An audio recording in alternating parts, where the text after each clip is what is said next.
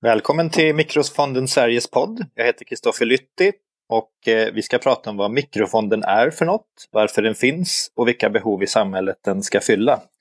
Vi kommer framöver med flera avsnitt där vi går in på andra och olika aspekter av hur mikrofonden kan vara ett stöd för innovation och social utveckling.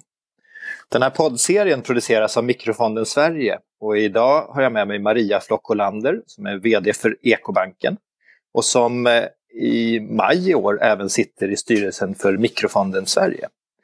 Jag är styrelseordförande i Ekobanken som varit med om att starta Mikrofonden och så är jag också suppleant i Mikrofonden Sveriges styrelse. Idag så ska vi prata om hur Mikrofonden kan vara ett stöd för banker som vill arbeta med finansiering av social ekonomi och sociala innovationer. Maria Flock-Olander, jag tänkte börja med att höra lite, vad är den viktigaste funktionen som Mikrofonden hjälper till med? Tack Kristoffer och tack för att Mikrofonden gör den här serien av poddar om just vad Mikrofonden är och vad man har för mål med sin verksamhet. Och jag skulle säga att den viktigaste funktionen som Mikrofonden har, det är att medverka till att verksamheter och projekt inom social ekonomi och lokal utveckling blir av. Och det gör ju Mikrofonden genom att ställa ut garantier i samband med lån och kontokrediter. Och de kan ju också göra kapitalinvesteringar. Och det här gör de till företag, föreningar, kooperativ verksamheter och projekt då, så att säga. Mm. Det är ju som att Mikrofonden får saker att tippa över kanten som annars inte hade varit möjliga att genomföra. På det sättet kan man också fråga sig, men vad är det som skiljer Ekobanken från andra banker? Ja, men Ekobanken är ju då, som du nämnde, grundat liksom Mikrofonden tillsammans med andra aktörer. Och Ekobanken jobbar just med utlåning och vara möjliggörande, skulle jag säga, med att använda pengar som verktyg för att bidra till en hållbar utveckling och att också arbeta transparent. Att tala om att så här gör vi med pengarna som är på banken och det här finansierar vi. Och att fokus är på vad som blir gjort och vad vi bidrar till i samhället i stort. Och det är ju så att vi tittar då på vad blir mervärdet av den här finansieringen. Vad ska lånet användas till? Vilka är människorna som står bakom initiativet? Det är Ekobankens främsta roll inom bankvärlden och också då skapa ett samtal om vad pengar är till för och vad de ska användas till.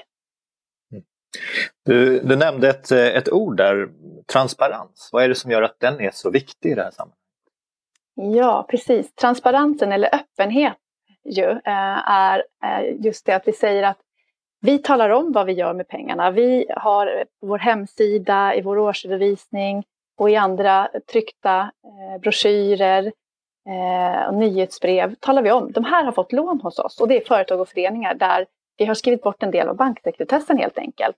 Och att vi då har möjlighet att tala om vilka som har fått lån, vilka företag och föreningar som har fått finansiering av Ekobanken. Och det skapar ju mervärde för de som är kunder i banken, att de får veta vad pengarna gör. Det skapar ett mervärde för de kunderna som har fått lån, för de blir också en del av Ekobanken. På det sättet att andra ser att vi har gett lån till dem. Man hittar varandra, man kan hitta leverantörer, kunder. Det blir som ett nätverk helt enkelt av Ekobankskunder. Och sen är det ju också ett mervärde för Ekobanken att vi faktiskt inte bara pratar om transparens och hållbarhet och mervärde för våra kunder, utan att vi också faktiskt kan visa på ett kvitto. Ja, men de här har fått lån och det här gör de. Mm. Ja, jag vet ju att Ekobanken jobbar med lån till väldigt många företag av olika storlek. Och det kan ju vara lån som är på många miljoner och det kan vara lån som är på några få 100 000. Varför är det så viktigt att låna ut och att ha som en särskild målgrupp de här små och växande sociala företagen? För oss är det just det som vi sa, det är så viktigt med mångfald. Att vi har en mångfald, dels tycker vi en mångfald på bankmarknaden, att Ekobanken finns som ett alternativ till andra banker.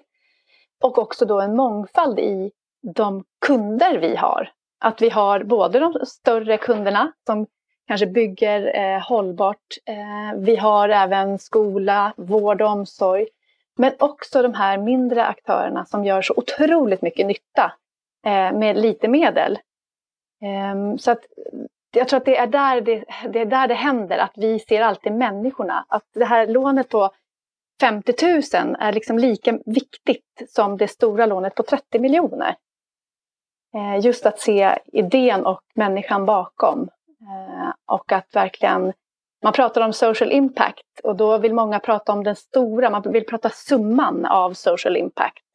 Alltså hur mycket har man påverkat omvärlden genom en finansiering. Och jag tycker det är så fint med mikrofonen att man hela tiden pratar om att ja, men vi gör ju social impact hela tiden. Och att det inte är volymen som sådan per projekt. Utan det är just projektet, att det blir av och att de människorna som berörs av det verkligen får möjligheterna som det här innebär. Så att för oss är det en oerhört viktig del av Ekobanken att just finansiera de här mindre aktörerna och de här sociala verksamheterna. Mm. Ja, men det är ju som att det är människan och inte summorna av pengar som är det väsentliga, att man använder det för att lyfta människan. Just när man jobbar med små lån och sociala företag så är det ju så att det kanske är säkerheter som fattas ofta. Vad är den största svårigheten för den här gruppen att få fram säkerheter? Var kan de hitta dem överhuvudtaget och varför är det så viktigt?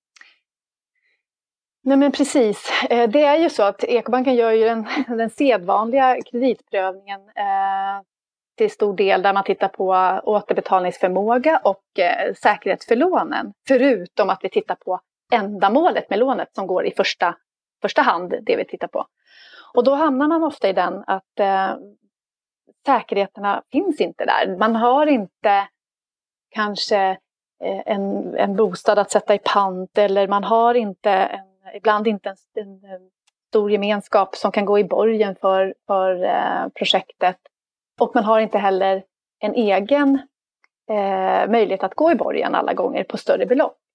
Och då är det så att mikrofonden är ett fantastiskt stöd i den processen. Att då kunna säga att man kan få en garanti från mikrofonden för att kunna göra det här möjligt.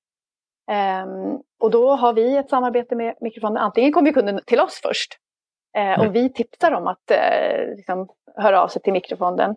Eller så har de pratat med mikrofonden först. Och sen så vet ju mikrofonden om att vi är intresserade av just sådana här projekt.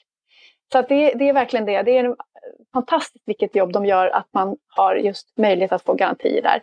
Sen är det viktigt att förstå att de som driver de här verksamheterna, de här initiativen också måste vara förbindliga med att man har tagit ett lån och att man har tagit den risken som det innebär att ta ett lån. Och den balansgången tycker jag fungerar väldigt bra i samarbetet med kunden, mikrofonden och Ekobanken. Mm.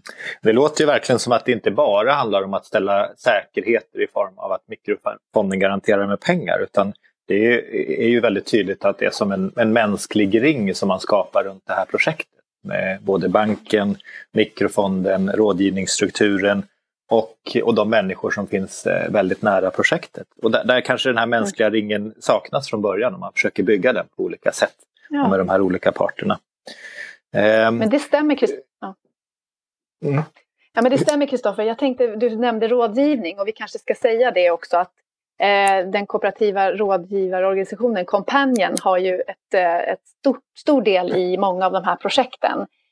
Så att där kan de också få tips om mikrofonden och Ekobanken. Och att det kommer den vägen. Och det tycker vi är så fint att det blir en treklang. Alltså det blir Companion som rådgivare, Ekobanken som bank och finansiär. Och sen mikrofonden som ställer ut garantier. Mm.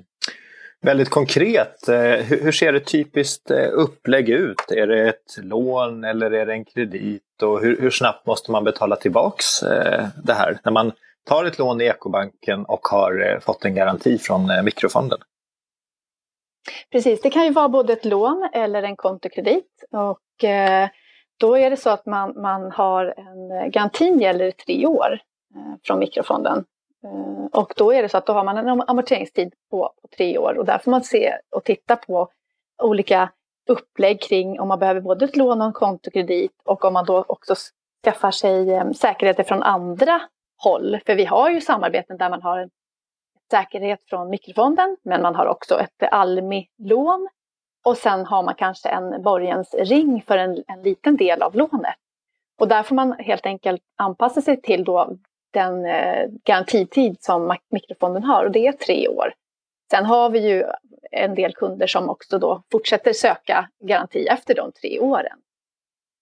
Ska vi säga. Alltså det är inte så att det är kört efter 3 år när man har betalat tillbaks, då kan man aldrig komma tillbaks, utan man har alltså möjlighet att komma tillbaks med sitt nästa projekt och sitt nästa steg. Ja, precis. Eller att man då kanske känner att man behöver, man har betalat av det här så behöver man göra nästa steg. Eller ha en kontokredit, för det kanske man inte hade från början, utan då kan man absolut, då är mikrofonden, finns ju där. Och det ska man kunna säga, eller hur, att det finns också under de här 3 åren så kan det hända saker. Att man ser en möjlighet, man har växt, man skulle behöva lite mer finansiering. Och då finns ju faktiskt mikrofonden där om man inte har tagit maxtaket från garantin. Som ju är 500 000. Mikrofonderna är ju en ganska ny struktur och som nu breder ut sig över Sverige med Mikrofonden Sverige, och som vi pratade om i det första avsnittet med regionala mikrofonder. Vad är det som är det viktigaste för att både mikrofonden och den här typen av hållbara banker som Ekobanken utgör ska kunna växa vidare och utvecklas? Nej, men jag tänker så här att det är precis som du säger att Mikrofonden Sverige finns ju, och sen är det ju då regionala mikrofonder. Och mycket av det här arbetet som görs i mikrofonderna är ju ideellt. Det är människor som sitter och arbetar utanför sin arbetstid eller i viss mån ibland fått tillåtelse att jobba ett antal timmar på sin arbetstid. Det är olika lösningar för det där. Och då kan man se att om mikrofonden ska kunna få den utveckling som ju vi alla som är nära det här initiativet ser, så behövs det stödstruktur även för mikrofonden. Där man har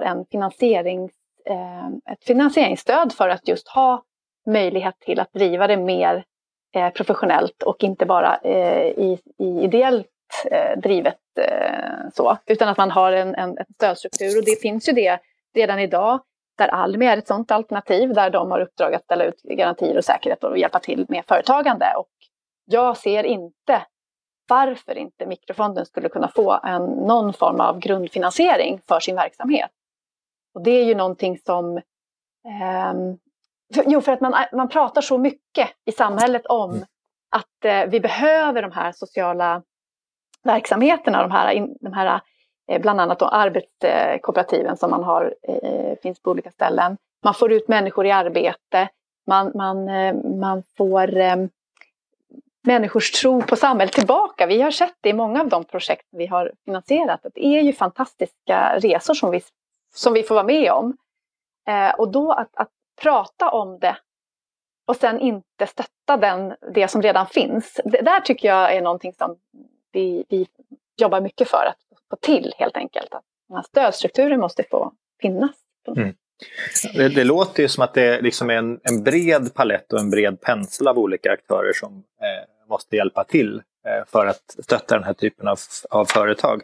Att det inte går att peka att det är någon enskild som ska få mikrofonderna att växa, utan det låter ju som att det är Näringsdepartementet, det är Tillväxtverket, det är Vinnova, det är Almi och alla de här verktygen som vi har som måste hjälpa till.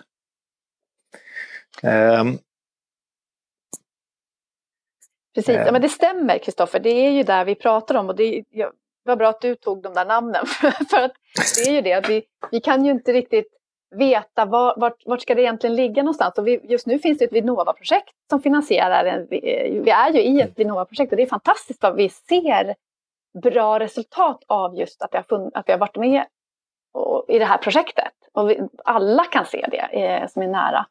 Och att fortsätta orka faktiskt, för det är det handlar om, för mikrofonden har funnits i 10 år. Att fortsätta jobba och kämpa för att den här stödstrukturen ska finnas. Och det kan jag precis, att det är flera myndigheter som ska vara med och hjälpa till med det här. Mm. Att det behövs den delen så att säga. Vad du pratade om vad som behövs för hållbara banker, det är en väldigt stor fråga egentligen. vi som Ekobanken är ju så att vi vill ju, som jag sa, vara den här mångfalden, dela mångfalden på finansbranschen. Och där Ekobanken är ju en spjutspets i att arbeta med hållbar utveckling inom bankvärlden. Och vad vi behöver, det är ju att det finns, att kommande regleringar inte gör så att vi inte kan finnas. Det är väl det som, nu tror inte jag att det kommer hända, men det är där det handlar om, att vi ska få finnas som en liten aktör. Och att det är så viktigt att man möjliggör det och ser på de strukturer som kan uppstå, och att de inte blir förhindrande i att Ekobanken ska finnas. För globalt så finns det ju liknande banker som Ekobanken. Det finns en organisation som heter Global Alliance for Banking of Values. Det finns ungefär 64 banker som är medlemmar. Och det är över hela världen, i alla kontinenter. Och då arbetar man just precis på samma sätt med transparens, öppenhet och hållbar utveckling. Och att man också med pengarna visar på den kraften som det kan vara för förändring i samhället. Då. Med olika utmaningar beroende på vilket land man är i och befinner sig i, såklart. Ja, men det är ju viktigt att se att det här med en hållbar bank inte är ett unikt svenskt initiativ eller en svensk företeelse, utan att det är en del av en global rörelse som arbetar för hållbarhet genom att driva bank- och finansrörelse. Lite grann är det ju så med mikrofonder och mikrokrediter också, att det är också ett perspektiv som vi har hört talas om mycket, och framförallt i utvecklingsländer där mikrokrediter är väldigt viktiga i infrastrukturen. Vad är det då som i det perspektivet skiljer en mikrokredit i en svensk kontext jämfört med en mikrokredit till exempel i Bangladesh eller Indien eller något sånt? Ja, men precis. Vi brukar säga att de här krediterna som finns i Sverige, det är som mikrokrediter på svenska. För vi har ju inte samma, det är inte samma, det är som skillnad mellan utvecklingsländer och hur det är i Sverige. Men behovet finns även här. Det finns grupper av människor som har svårt att få finansiering. Och det är på samma sätt i utvecklingsländer. Där har man till och med svårt att få tillgång till överhuvudtaget ett banksystem. Så det är ju likheten, den här utanförskapen som faktiskt finns i att få finansiering. Och det handlar ju om att kanske inte ha en idé som andra banker förstår är viktig, att den ska få finansiering. Och det är det utanförskapet mer i Sverige, tydligt tror jag. Och det som skiljer sig också är att där jobbar man med borgensringar främst. Där gruppen av individer man ställer ut mikrokrediter inom en grupp. Och att man då också borgar för varandra. Så att man jobbar med pengar som en struktur för att skapa en samhörighet och bidra till att man hjälper varandra. För då vill man ju att det ska gå bra för alla i den här gruppen. Det finns kritik och det finns nackdelar även med mikrokrediter i utlandet, i utvecklingsländer. Men där det fungerar så fungerar det väldigt, väldigt bra med den strukturen. Och i Sverige så blir det inte riktigt på samma sätt att man går i borgen för varandra. Utan här jobbar man då till exempel med mikrofonden som ställer ut en garanti. Men Ekobanken jobbar ju med mikrokrediter som kanske inte alltid får från mikrofonden. Utan då kan vi också jobba med borgensringar. Där det finns många som går i borgen för en mindre summa. Och då går man bara borgen för den summan och ställer ut. Och då blir det ju också den här kopplingen att pengar blir en förbindlighet med projektet. Du går i borgen så kommer du vilja att det går väldigt bra för den här gruppen av människor eller den här individen som man har hjälpt till att få möjlighet till att få finansiering.